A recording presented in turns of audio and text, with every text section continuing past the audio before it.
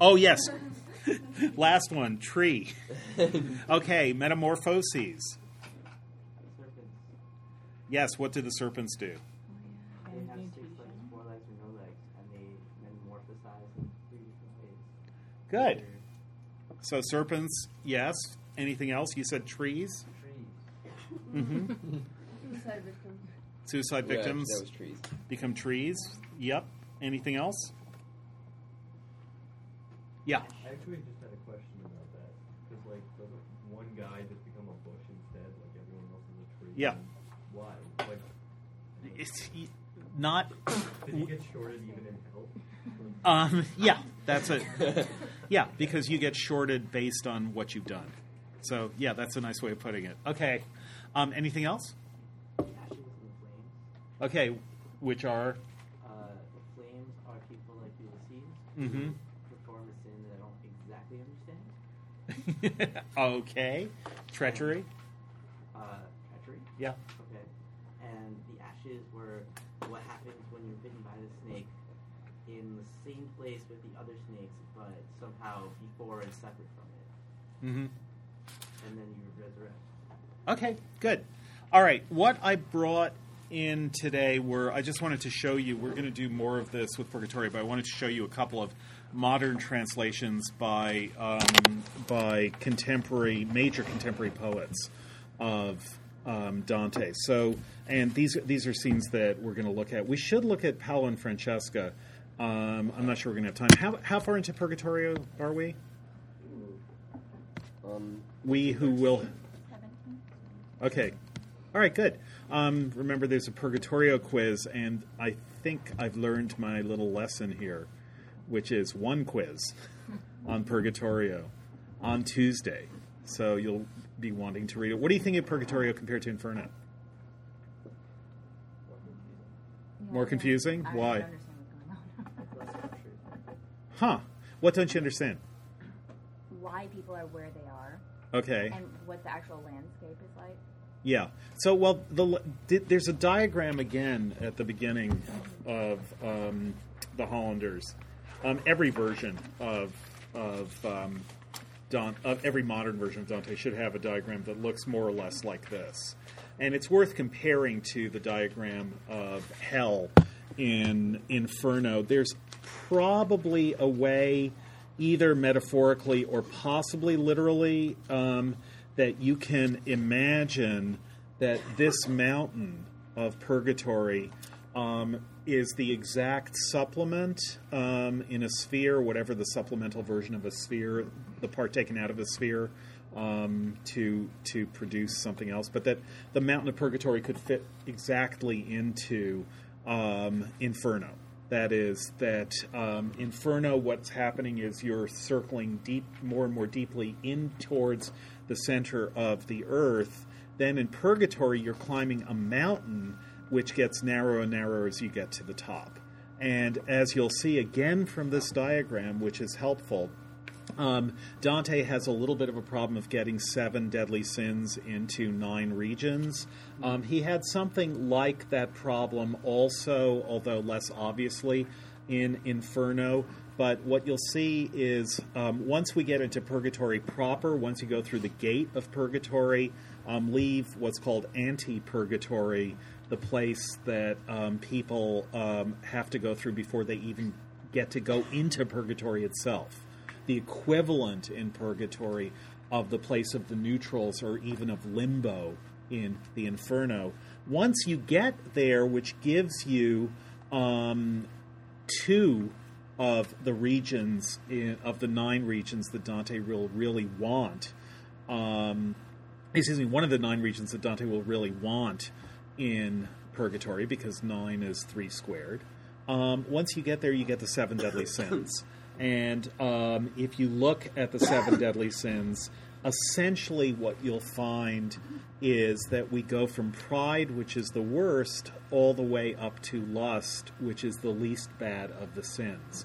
This more or less corresponds to the punishment for the 7 deadly sins in hell, where the least punished, the Paolo and Francesca, the first one that you get to in Circle 2 in Canto 5, if you look at this diagram, is lust. So highest in the Inferno, that is closest to our life, least horrible of the 7 deadly sins that are being published in the Inferno is lust. Least horrible and least punished of the sins in Purgatory is lust as well. Right below lust is gluttony. Right below lust is gluttony here. Avarice here. Avarice here. Sloth and wrath and envy and pride become a little bit harder to match up, but the whole point is Dante wants you to do the work of matching them up with their corresponding sins in hell. It's not that Dante is giving you a perfect... He is or is trying to give you a perfectly structured universe, but like Joyce after him, or this is something that Joyce learns from him, part of the point of structure is for you to fill in the parts of the structure based on what he's given you. There's a way in which Dante is presenting you a kind of Sudoku puzzle. He's giving you enough to work all of it out. There's only one answer, at least that's what he wants, is for there to be only one answer.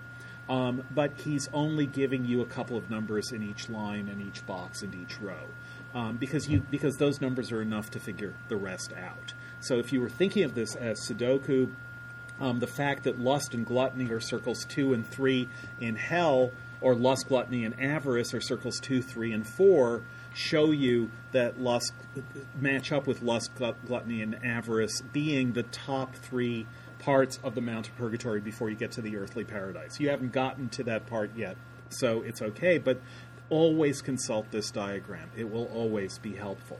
The puzzle about Purgatory, I mentioned this before, the puzzle about Purgatory is that in hell, people get slotted right where they should be slotted.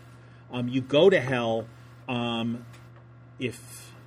I hope you won't, if you have died and not repented at the moment of your death. Purgatory, repentance even at the moment of death, will get you to Purgatory.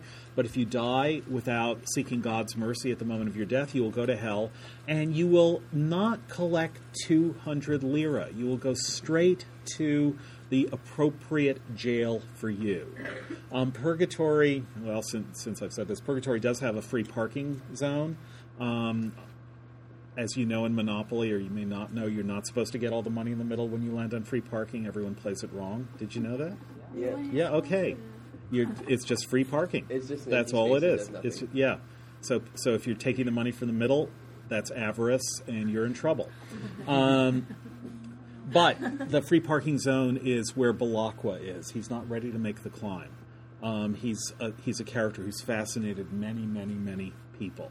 The character of Belacqua. Those of you who've read his Dark Materials know that Lyra's original last name is Belacqua. Those of you who've read Samuel Beckett's great book of connected short stories, More Pricks Than Kicks, will know that Belacqua is, I already quoted this for you, but Belacqua is the name of the main character. Beckett was fascinated with Belacqua, also with Sordella. At any rate, in Purgatory, what's different and what really matters to Dante's thinking about this difference is that Purgatory is dynamic. People have to labor up the mountain of Purgatory. And what that means, Dante himself will say that his sin is pride. He will say when he is climbing up the mountain. I hope we'll get a chance to look at that passage today. But Dante knows where in Purgatory he will most have to undergo purgation. That's a pretty sharp moment of self-analysis on Dante's part. It comes at a moment when, as everything does in Dante, everything Dante says about himself is both a revelation, both to him and to us. It's not only that he's telling us, here's something else you need to know about me. It's that he's realizing things about himself, which is part of the point of the lesson that he's learning, that he has to realize those things about himself. And what he realizes, you could say, is the quantity of all the aspects of sinfulness, which is to say all the aspects of being human that belong to him as he passes through the various parts of hell. So, for example, it's certain, you could say, that the figures that he loves most in hell, not Virgil, who is the figure he loves most of all, but the figures that he loves most as he's descending through the circles are Paolo and Francesca. So that love, he loves love. He loves the lovers. And you can see that, and he has pity for them. He melts with ruth for them. Loving the lovers is a way in which they illustrate his own reaction to them. That illustration of his reaction to them is important. It becomes more and more interesting as you get deeper and deeper. Does he betray the betrayers? When we get to Ugolino, which we really will look at today, that's, in a sense, the last affectively powerful moment of the Inferno. And Ugolino is there for treachery, but he is more sinned against than sinning. So Purgatory, people are slotted in hell. So do people in Purgatory get to skip the levels that aren't really relevant? No, so that's the point. That's the point. They get to rush through some of them. Okay. But Purgatory is a mountain that everyone is climbing. So the first thing we find in Purgatory is Dante sees his old friend Cassina. Remember him? Who's he? The singer. And what does he sing? A love song written by... you didn't check the note. Written by Dante, which is really interesting. So Dante meets Cassina and Cassina, and he says, sing. And Cassina does, and what he sings is, we get the first line of the song. It's a poem that you can find. It's written by Dante, and you can find it in an earlier book of his. So that's a really neat moment. Then what happens, by the way? Dante tries to embrace him, and... Nothing. All right. 3 times he tries, and 3 times he fails. A really original idea on Virgil's part. No, but a really elusive idea. Allusive. That is, he is alluding. Does everyone know what alluding with an A means? He is referring us to, wants us to think of Virgil and Homer. Of course he wants us to think of Virgil and Homer. Yeah. I have a question about the Homer thing. Yeah. When I was reading the first book, The Inferno, it said how he talked about 2 people who had gone to hell before, and he mentioned the same, and then Aeneas, he didn't say Odysseus. No, it's not absolutely clear how much Homer Dante knew. The reason is because, well, there are 2 reasons. One is that Virgil was regarded as the greatest poet of all time at the time, not Homer. Homer was regarded as a kind of fascinating prototype, but Virgil was the culmination of it. So sort of like, if you know English literature, Marlowe and Shakespeare. Marlowe was a very great playwright, but not a patch on Shakespeare, even though Shakespeare learned what he was doing from Marlowe most of all. And then it's that Dante couldn't read Greek. Almost no one could. So their understanding of Homer, their knowledge of Homer, all comes from translations, allusions, again, people who talk about particular passages in Homer. So Homer is a kind of strange figure because Dante actually does make him the greatest of all the poets in hell, but he's also the most inaccessible of the poets. And so the question of how much Dante knew about Odysseus' descent into hell, that's an open question. It's also the case that Odysseus is a villain in Dante, a villain that he is much more sympathetic to than Virgil is in the Aeneid, but still a villain. So he can't make Odysseus. He can't push Odysseus as someone who's made the descent into hell. And then Odysseus' descent into hell is much more hallucinatory. If he does know about it, it's more that Odysseus has a vision of hell. He's just standing in a pit. Whereas the whole point about Aeneas is that the Sibyl has said the descent into hell is easy. Everyone does it when they die. So what Aeneas is doing is what Dante is doing. They are actually descending into the actual hell and not going into a kind of virtual reality booth, which in a way is what Odysseus is doing. So it's a good question, and I don't know if that's quite a satisfying answer, but it's true. I think that's a true answer, satisfying or not. Okay, when you go, one of the things that Dante is asking us to think through.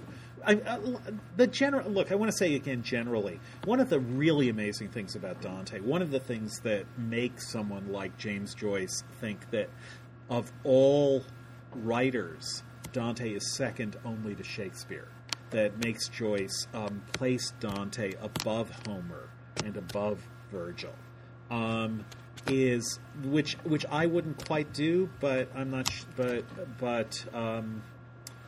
sure that I won't change my mind on that. But one of the things that makes the greatest writer in English in the 20th century rank Dante only below Shakespeare is that there is nothing there's no moment in Dante where you can think, okay, now I know how to go on. Now I see how things are going to go on. That is, the whole Sudoku part of it is also that Dante has a lot of tricks. And when you try to figure it out, it's like one of those fiendishly difficult level Sudokus where you can easily fill it in all right until you get to the last square and then realize that you got it all wrong. That takes a very, very clever puzzler, which in a way any writer is. Any writer that has you reading for the plot is producing a puzzle for you because you're guessing how it's going to pan out, and some of your guesses are right and some are wrong.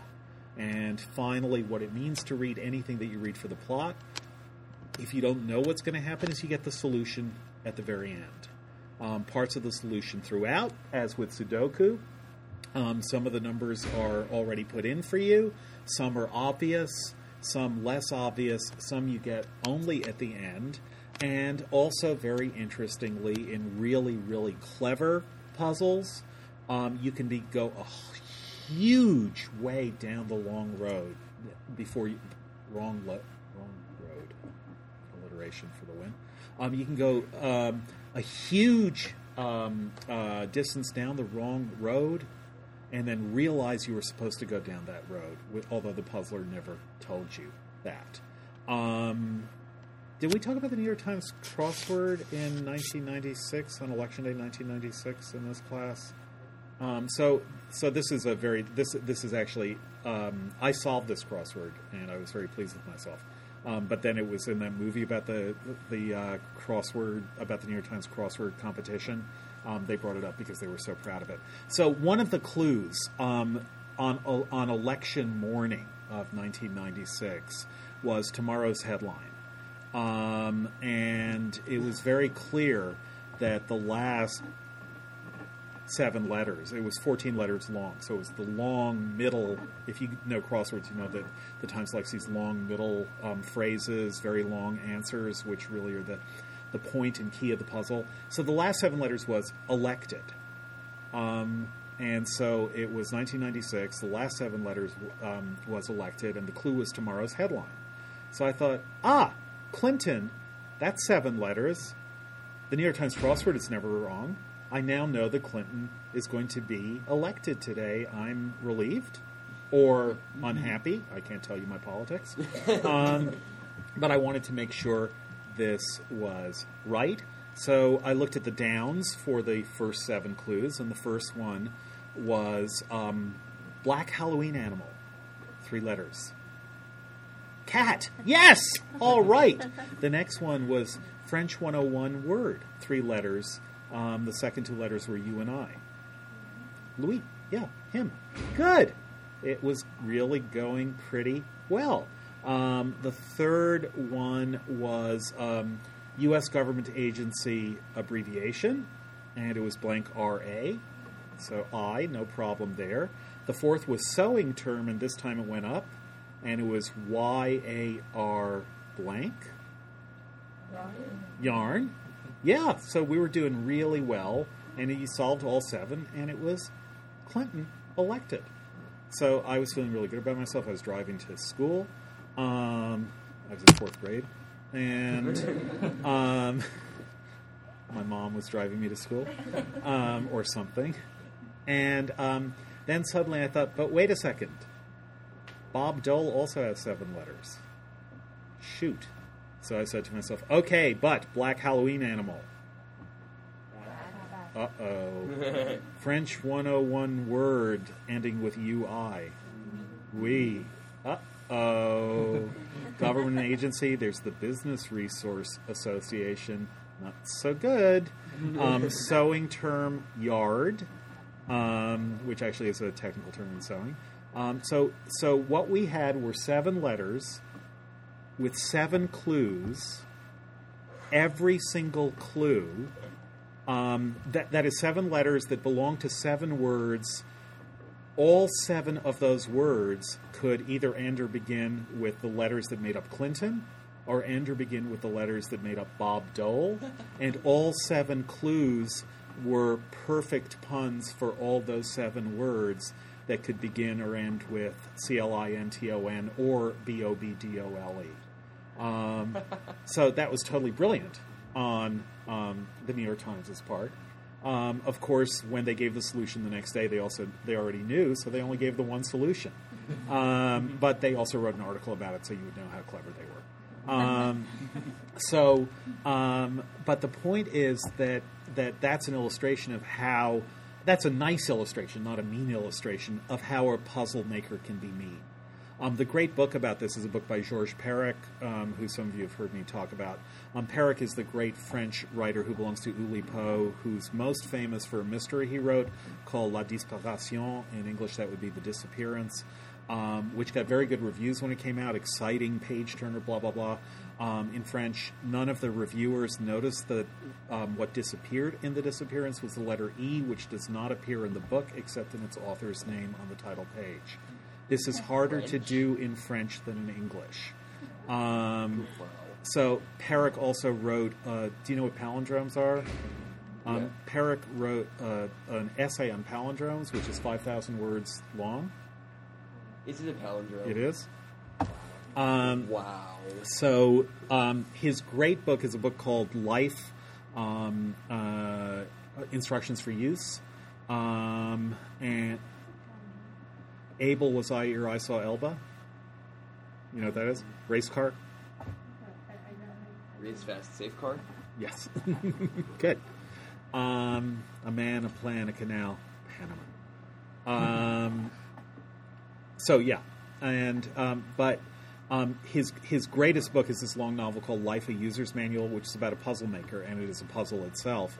In Life, a User's Manual, the sort of the last thing that happens in the book is this guy's been working on a puzzle for 20 years, and at the end a jigsaw puzzle, and at the end of 20 years he has one piece left and one hole for that piece, and the piece is in the shape of an X and the hole is in the shape of a W, and he's completely put the puzzle together wrong, and he realizes that he was supposed to put it together wrong.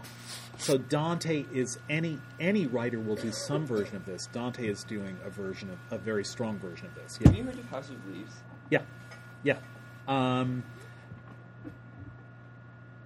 Very few people finish that book, but it's really interesting. That's my understanding. Yeah. And I'm pretty sure why. Yes. Longer than it is clever. How's that? Very clever, longer than it is clever. But it is really good. I haven't finished it. I've tried. Isn't it also supposed to be really scary?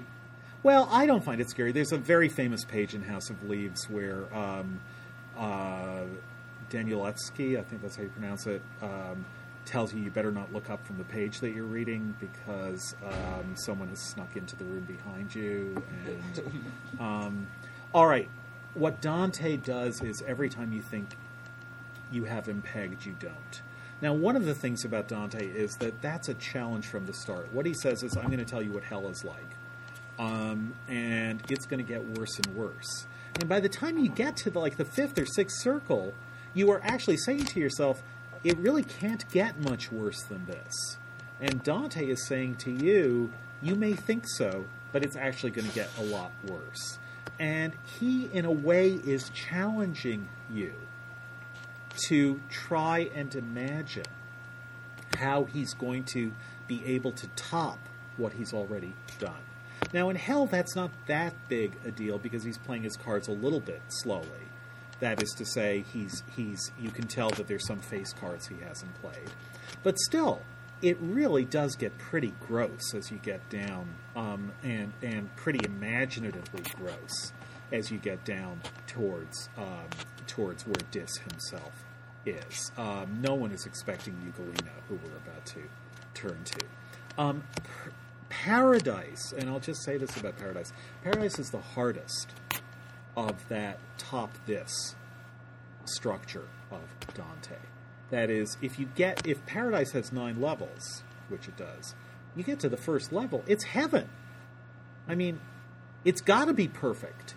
So how can you have 9 levels of perfection and sustain interest for the reader through 9 levels of amazingness and perfection? If you've seen 2001, it's like the last 10 minutes of 2001, most people find boring. Because it's like, okay, amazing, hallucinogenic, phantasmagoric, incredible colors and lights, and we don't know what's going on. Fine. 30 seconds of that is great. 10 minutes of that, you're like, what? Why am I watching Revolution number 9? It's really hard to do. Once you get to some sort of peak of incredibleness, which Paradise had better be from the start. Hell doesn't have to be incredible from the start. Purgatory doesn't have to be incredible from the start. Paradise is Paradise. It had better be incredible from the start. And it is. But even so, Dante will keep outdoing himself sphere after sphere after sphere in Paradise. It's unbelievable what he's able to do there. Julian. Random question. Do you know in which order Dante wrote? Yeah, in the order we're reading. Yeah.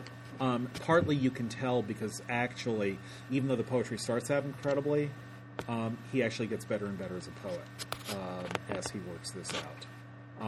You can, a little bit like Shakespeare, you can trace a career that goes from amazing to unbelievably amazing to it was worth being alive to read this. This is so amazing. To maybe I should convert amazing.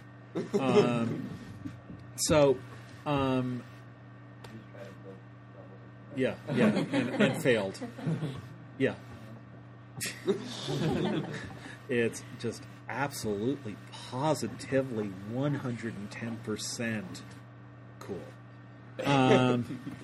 All right, so the thing about Purgatory, then, this is long wind-up, quick pitch. What you need to know about Purgatory, how it differs from Inferno structurally, is that people move through Purgatory, which means that the thinking in Purgatory is that as you get purged of a sin, you still have to be purged of the others. That each sin contains within itself, as a series of, you could say, concentric circles, the sins above it. So that the sin of pride includes within it the fullness of pride. It's like white light. It has all the other colors in it. So pride includes within it envy, wrath, sloth, avarice, gluttony, and lust. All of those, plus some particularity in pride, all of those go to make up pride. So if you get rid of the particular proud thing, then you have envy, which includes within it whatever is particular to envy, plus wrath, sloth, avarice, gluttony, and lust. This might be easiest to see with gluttony. Gluttony is sort of overall, I want to consume, including sexual consumption. So get rid of gluttony, and you can still be left with the desire for sex, which is lust. But each of the sins contains within it everything else. Each of the sins has to be washed away so that the next sin can be the next one washed away. How is this depicted in Purgatory? Sorry? Well, it's the terraces, but it's also a sign, or 7 signs. Yeah, the P, which stands for... The footnote said. Wrong footnote said. Stands for sin. As in our word impeccable comes from a word which means stain or dirt. And there then comes to mean sin, peccatus, sin. So all 7 sins belong to everyone by virtue of being human. No human who has to go through purgatory isn't guilty of all 7 of those sins. However, they're in a different balance. So you can rush through some of them and go to the one that is most the place where you stalled in your life. Dante stalls early. He stalls at pride. And then what you have to see is, so what are you proud of?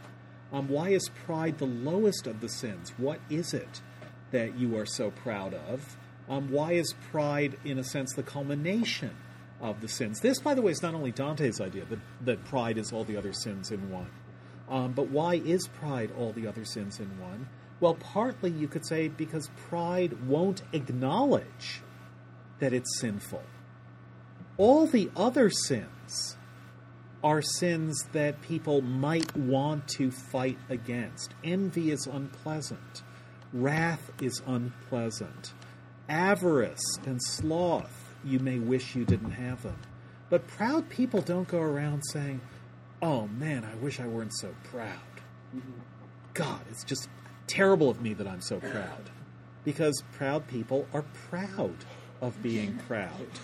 That's the whole point. That's when people get angry at others, which is how wrath falls under proud. Well, he dissed me, and that's why I'm so angry.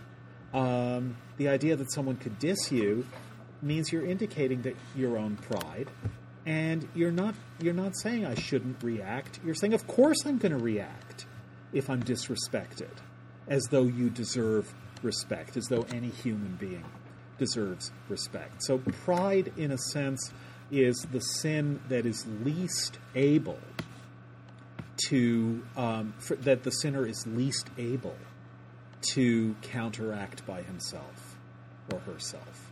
And so when Dante says, as he will, that his sin is pride, that's his big problem. In a sense, what he's saying is this whole poem is a monument to that fact.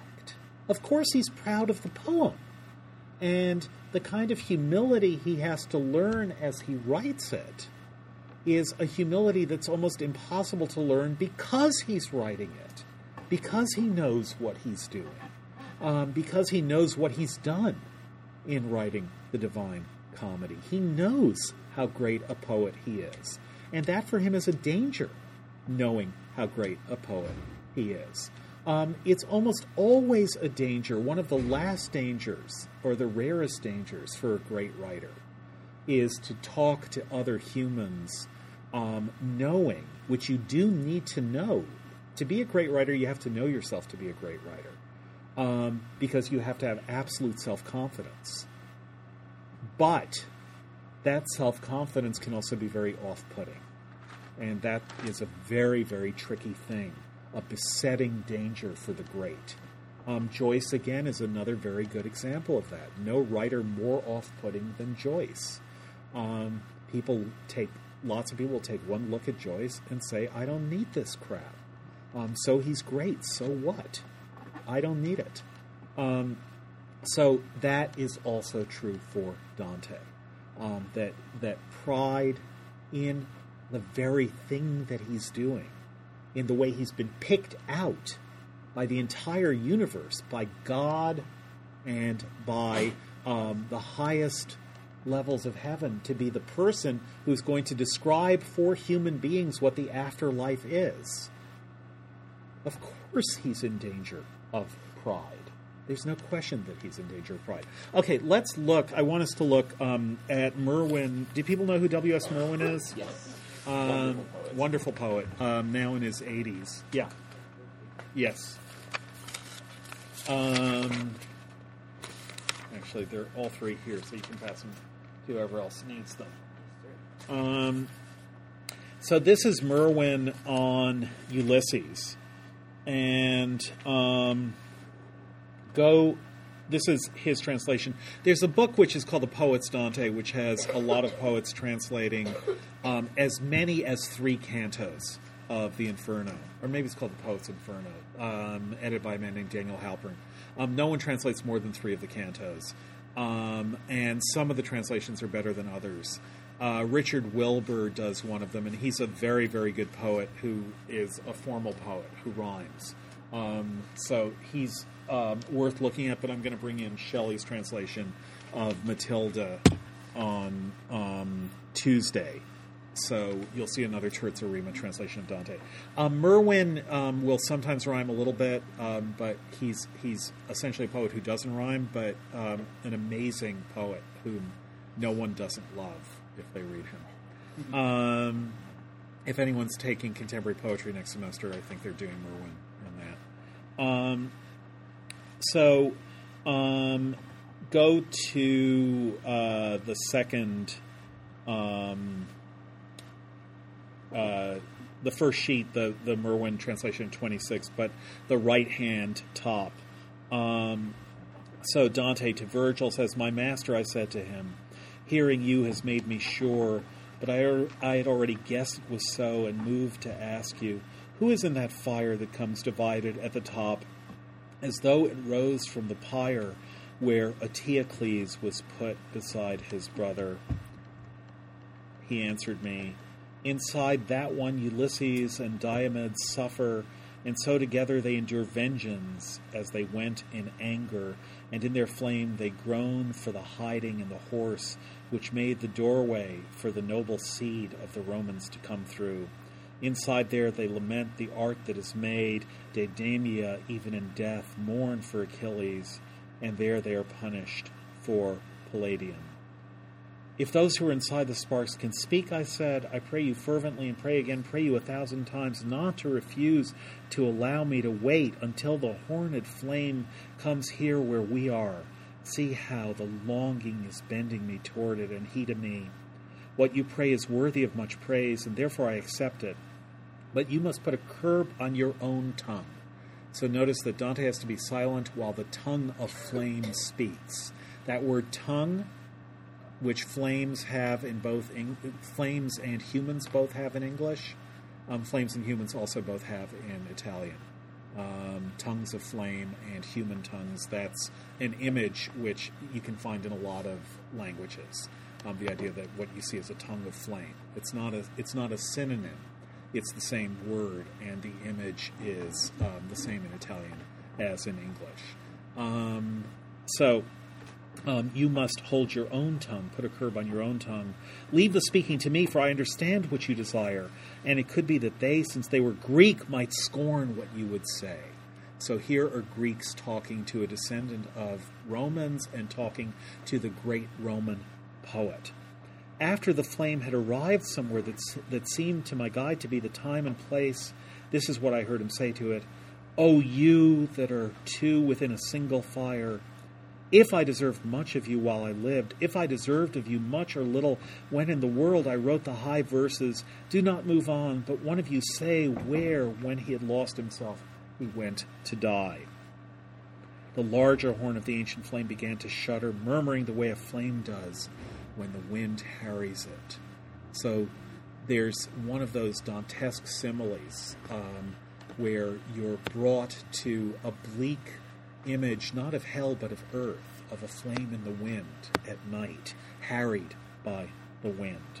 Then the tip, moving back and forth as though it were the tongue that was speaking, flung a voice out of itself, saying, and here's Ulysses' story, when I left Circe, who for a year and more had held me back, close to Gaeta there, before Aeneas gave the place its name, not affection for my son, nor reverence for my old father, nor that rightful love that should have brought joy to Penelope could subdue the ardor I had in me to become experienced in the world and in human iniquities and worth.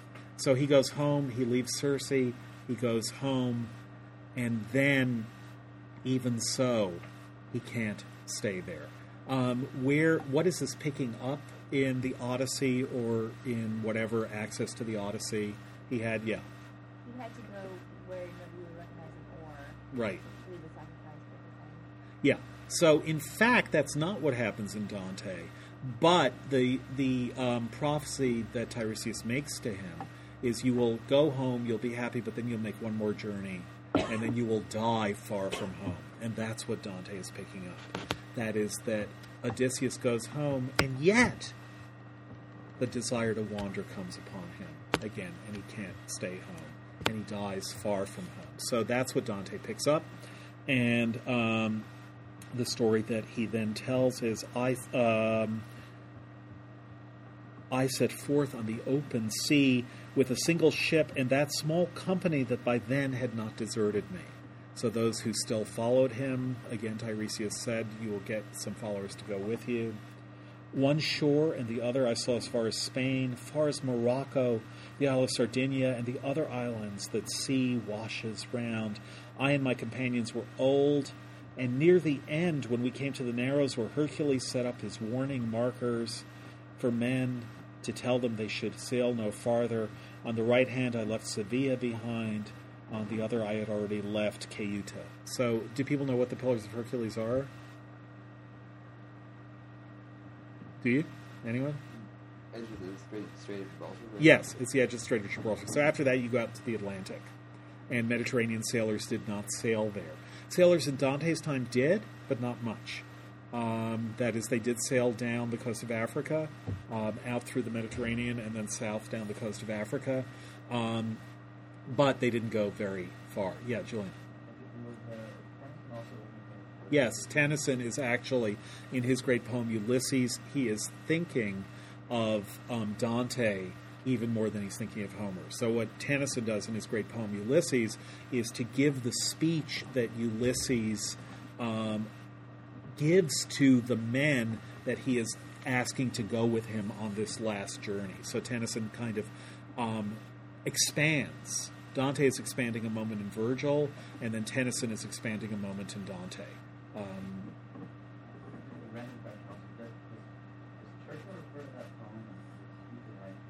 When? To fight, not to yield. Yeah, probably. He's referring to Tennyson. Yeah, yeah. Yeah, we will fight them on the beaches. That one. We will fight them on the roads. Yeah. We will never surrender. Yeah, yeah.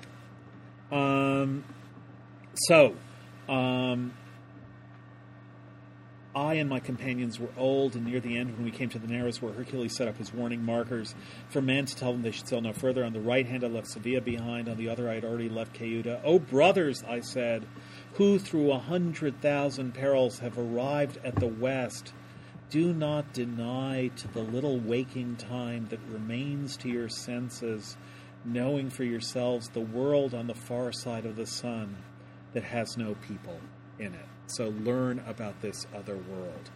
That phrase is literally in Italian, this short vigil of the senses.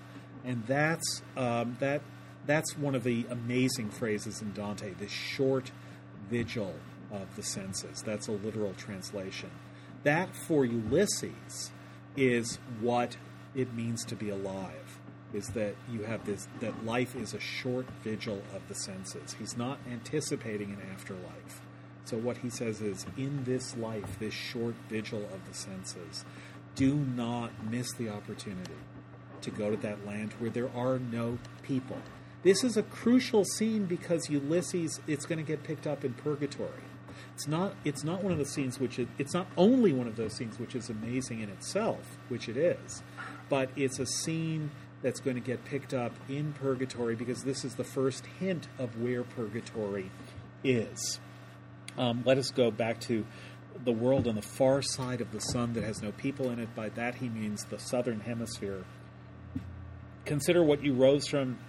You were not made to live like animals, but for the pursuit of virtue and knowledge. With this short speech, I so whetted my companions for the journey that I then could scarcely have held them back, and turning the stern toward the morning, which means they went...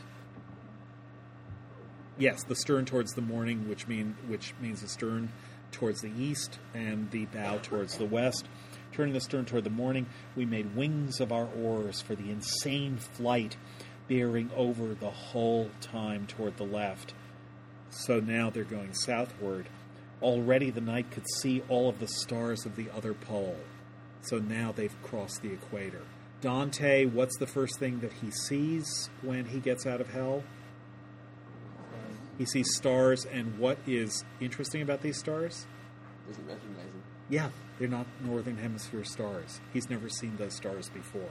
No one has seen those stars since Adam and Eve, he says, because that's when the Earth was tilted on its axis after the fall of Adam and Eve. So before that, you could see those stars, but then the Earth gets tilted on its axis, and the southern sky becomes much more inaccessible to northerners.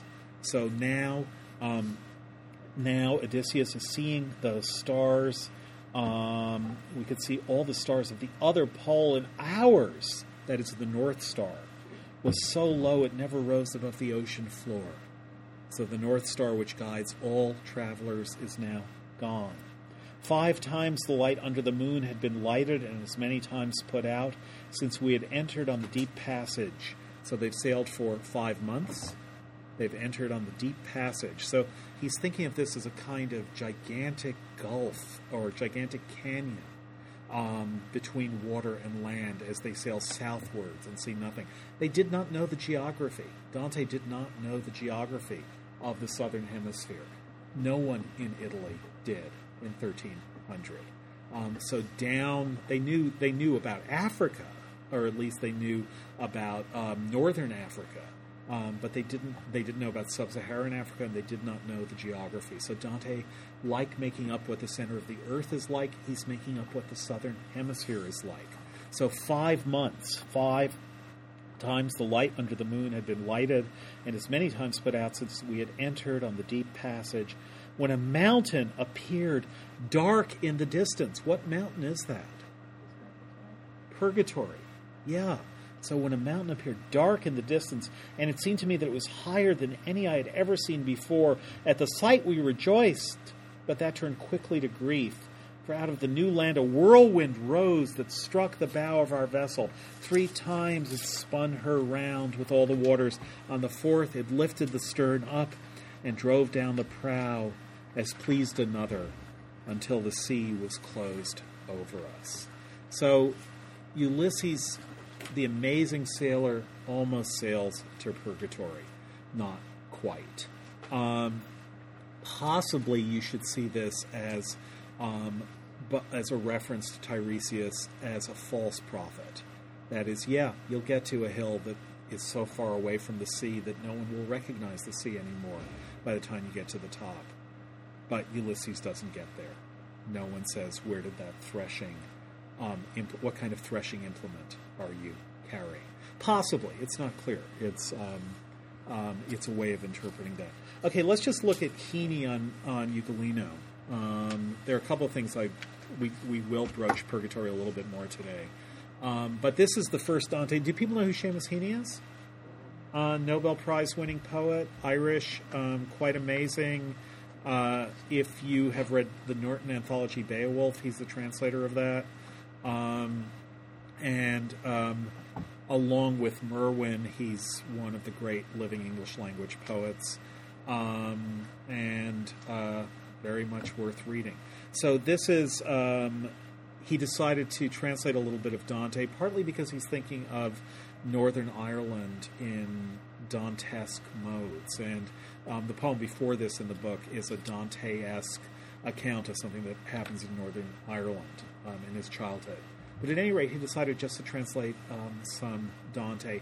He then translated some more, and he translates the first three cantos of Inferno in that book that I mentioned, the poet's version of Dante's Inferno, the one that Merwin comes from. This is from his, but they don't have his translation of Ugolino in that book, so this is from a different book. And he just plunges right in. We had already left him. I walked the ice and saw two soldered in a frozen hole on top of one another, one skull capping the others, gnawing at him where the neck and head are grafted to the sweet fruit of the brain, like a famine victim at a loaf of bread. So the berserk Titius gnashed and fed upon the severed head of Menelaus as if it were some spattered carnal melon.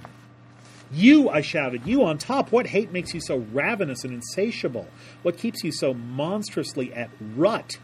Is there any story I can tell for you in the world above against him? If my tongue by then's not withered in my throat, I will report the truth and clear your name. That's something that, again, notice happens over and over in Dante, is that he can bring messages to the living from the dead. Some of them don't believe him and will say, I'm only going to tell you my story because I know that you'll never go back to the land of the living. If you did, it would be very embarrassing for me. But here Dante says, there must be some reason that you're doing this. What can I tell you? What can I tell? The sinner, that is Ugolino himself, eased his mouth up off his meal to answer me and wiped it with the hair left growing on his victim's ravaged skull and said, even before I speak, the thought of having to relive all that desperate time makes my heart sick. Yet, while I weep to say them, I would sow my words like curses, that they might increase and multiply upon this head I gnaw. I know you come from Florence by your accent, but I have no idea who you are, nor how you ever managed your descent. Still, you should know my name, for I was Count Ugolino. This was Archbishop Roger, and why I act the jockey to his mount is surely common knowledge, how my good faith was easy prey to his malignancy, how I was taken, held, and put to death. But you must hear something you cannot know if you are to judge him, the cruelty of my death at his hands. So, listen now. So now what Dante is telling you is, here is what I heard from Ugolino about how he died, the cruelty of his death. And what he's also telling us as a poet is, this is my invention. I am making this story up. Ugolino and Roger are historical figures, but no one alive knows what happened, the vision that I'm about to unfold for you. Others will pine, he goes on, as I pined in that jail which is called hunger after me, and watch as I watched through a narrow hole, moon after moon, bright and somnambulant, pass overhead, until that night I dreamt the bad dream, and my future's veil was rent. That is, he suddenly saw the future. For the veil to be rent means that what's hiding the future from him, which we all want hidden from us. No one wants the veil of the future to be rent. But it was rent for him in his dream. I saw a wolf hunt in the dream. This man rode the hill between Pisa and Lucca, hounding down the wolf and wolf cubs. He was lordly and masterful, his pack in keen condition, his company deployed ahead of him, Gualandi and Sismondi as well, and Lanfranchi, who soon wore down wolf father and wolf sons. And my hallucination was all sharp teeth and bleeding flanks ripped open. When I awoke before the dawn, my head swam with cries of my sons, who slept in tears beside me there, crying out for bread. If your sympathy has not already started at all that my heart was for suffering, and if you are not crying, you are hard-hearted. So notice that Heaney now, in the intensity of the translation, starts rhyming a little bit. Started rhyming with hard-hearted. They were awake now. It was near the time for food to be brought in as usual, each one of them disturbed after his dream. when I heard the door being nailed and hammered shut far down in the nightmare tower. I stared at my sons' faces and spoke no word. My eyes were dry and my heart was stony. They cried, and my little Anselm said, "What's wrong? Why are you staring, Daddy?" But I shed no tears. I made no reply all through that day, all through the night that followed, until another sun blushed in the sky. So notice the rhyme again. Reply in sky. And sent a small beam probing the distress inside those prison walls. Then when I saw the image of my face in their 4 faces, I bit on my 2 hands in desperation, and since they thought hunger drove me to it, rose up suddenly in agitation. You hear the rhyme? Desperation and agitation. Saying, "Father, it will greatly ease our pain if you eat us instead, and you who dressed us in this sad flesh undress us here again." So then I calmed myself to keep them calm. We hushed that day, and the next stole past us, and earth seemed hardened against me and them. For 4 days we let the silence gather. Then throwing himself flat in front of me, Gatto said, "Why don't you help me, Father?" So just keep noticing the rhymes, calm and them, gather and father. He died like that. And surely as you see me here, one by one I saw my 3 drop dead during the 5th day and the 6th day, until I saw no more. Searching, blinded, for 2 days I groped over them and called them, then hunger killed, where grief had only wounded. Killed there, Heaney kind of wants you to remember that killed there actually means that it killed his ability not to eat them. That is what actually happens, you'll remember, is that after 2 more days, he can't stop himself. Hunger was victorious over his mourning over them. Notice how complex this description is, that the sons are, in some sense, their innocence is part of what this is about, that Ugolino suffers more than they do because he suffers on their behalf. They also suffer on his behalf. "Father, if you're so hungry, eat me." But he calms them down and says, "No, I'm okay." A question you could ask yourself, which I'm about to answer, if you are asking to yourself, I will answer it for you, is why is Ugolino the last pitiful figure that we meet in Inferno? Let's finish this, and then we'll return to that. So, when he had said all this, his eyes rolled, and his teeth like a dog's teeth, clamping round a bone, bit into the skull and again took hold. And then Dante speaks in his own voice against Pisa. "Pisa, Pisa, your sounds are like a hiss, sizzling in our country's grassy language. And since the neighbor states have been remiss in your extermination, let a huge dike of islands bar the Arno's mouth. Let Caprea and Gorgona dam their islands, you'll remember. Dam and deluge you and your population, for the sins of Ugolino, who betrayed your forts, should never have been visited on his sons. Your atrocity was Theban." Theban is about Oedipus. "Your atrocity was Theban. They were young and innocent, who were Hugh and Brigada, and the other 2 whose names are in my song." Now, that's actually quite an amazing last line, although it doesn't seem amazing when you first read it. But what he's essentially saying is, at least I am going to name them. They were killed horribly, but I am making sure to name all 4. And Ugolino named 2 of them, Anselmo and Gatto. Those are the other 2 whose names are in my song. They're there. I have named them. But now I also have to memorialize the other 2. That is Hugh and Brigata.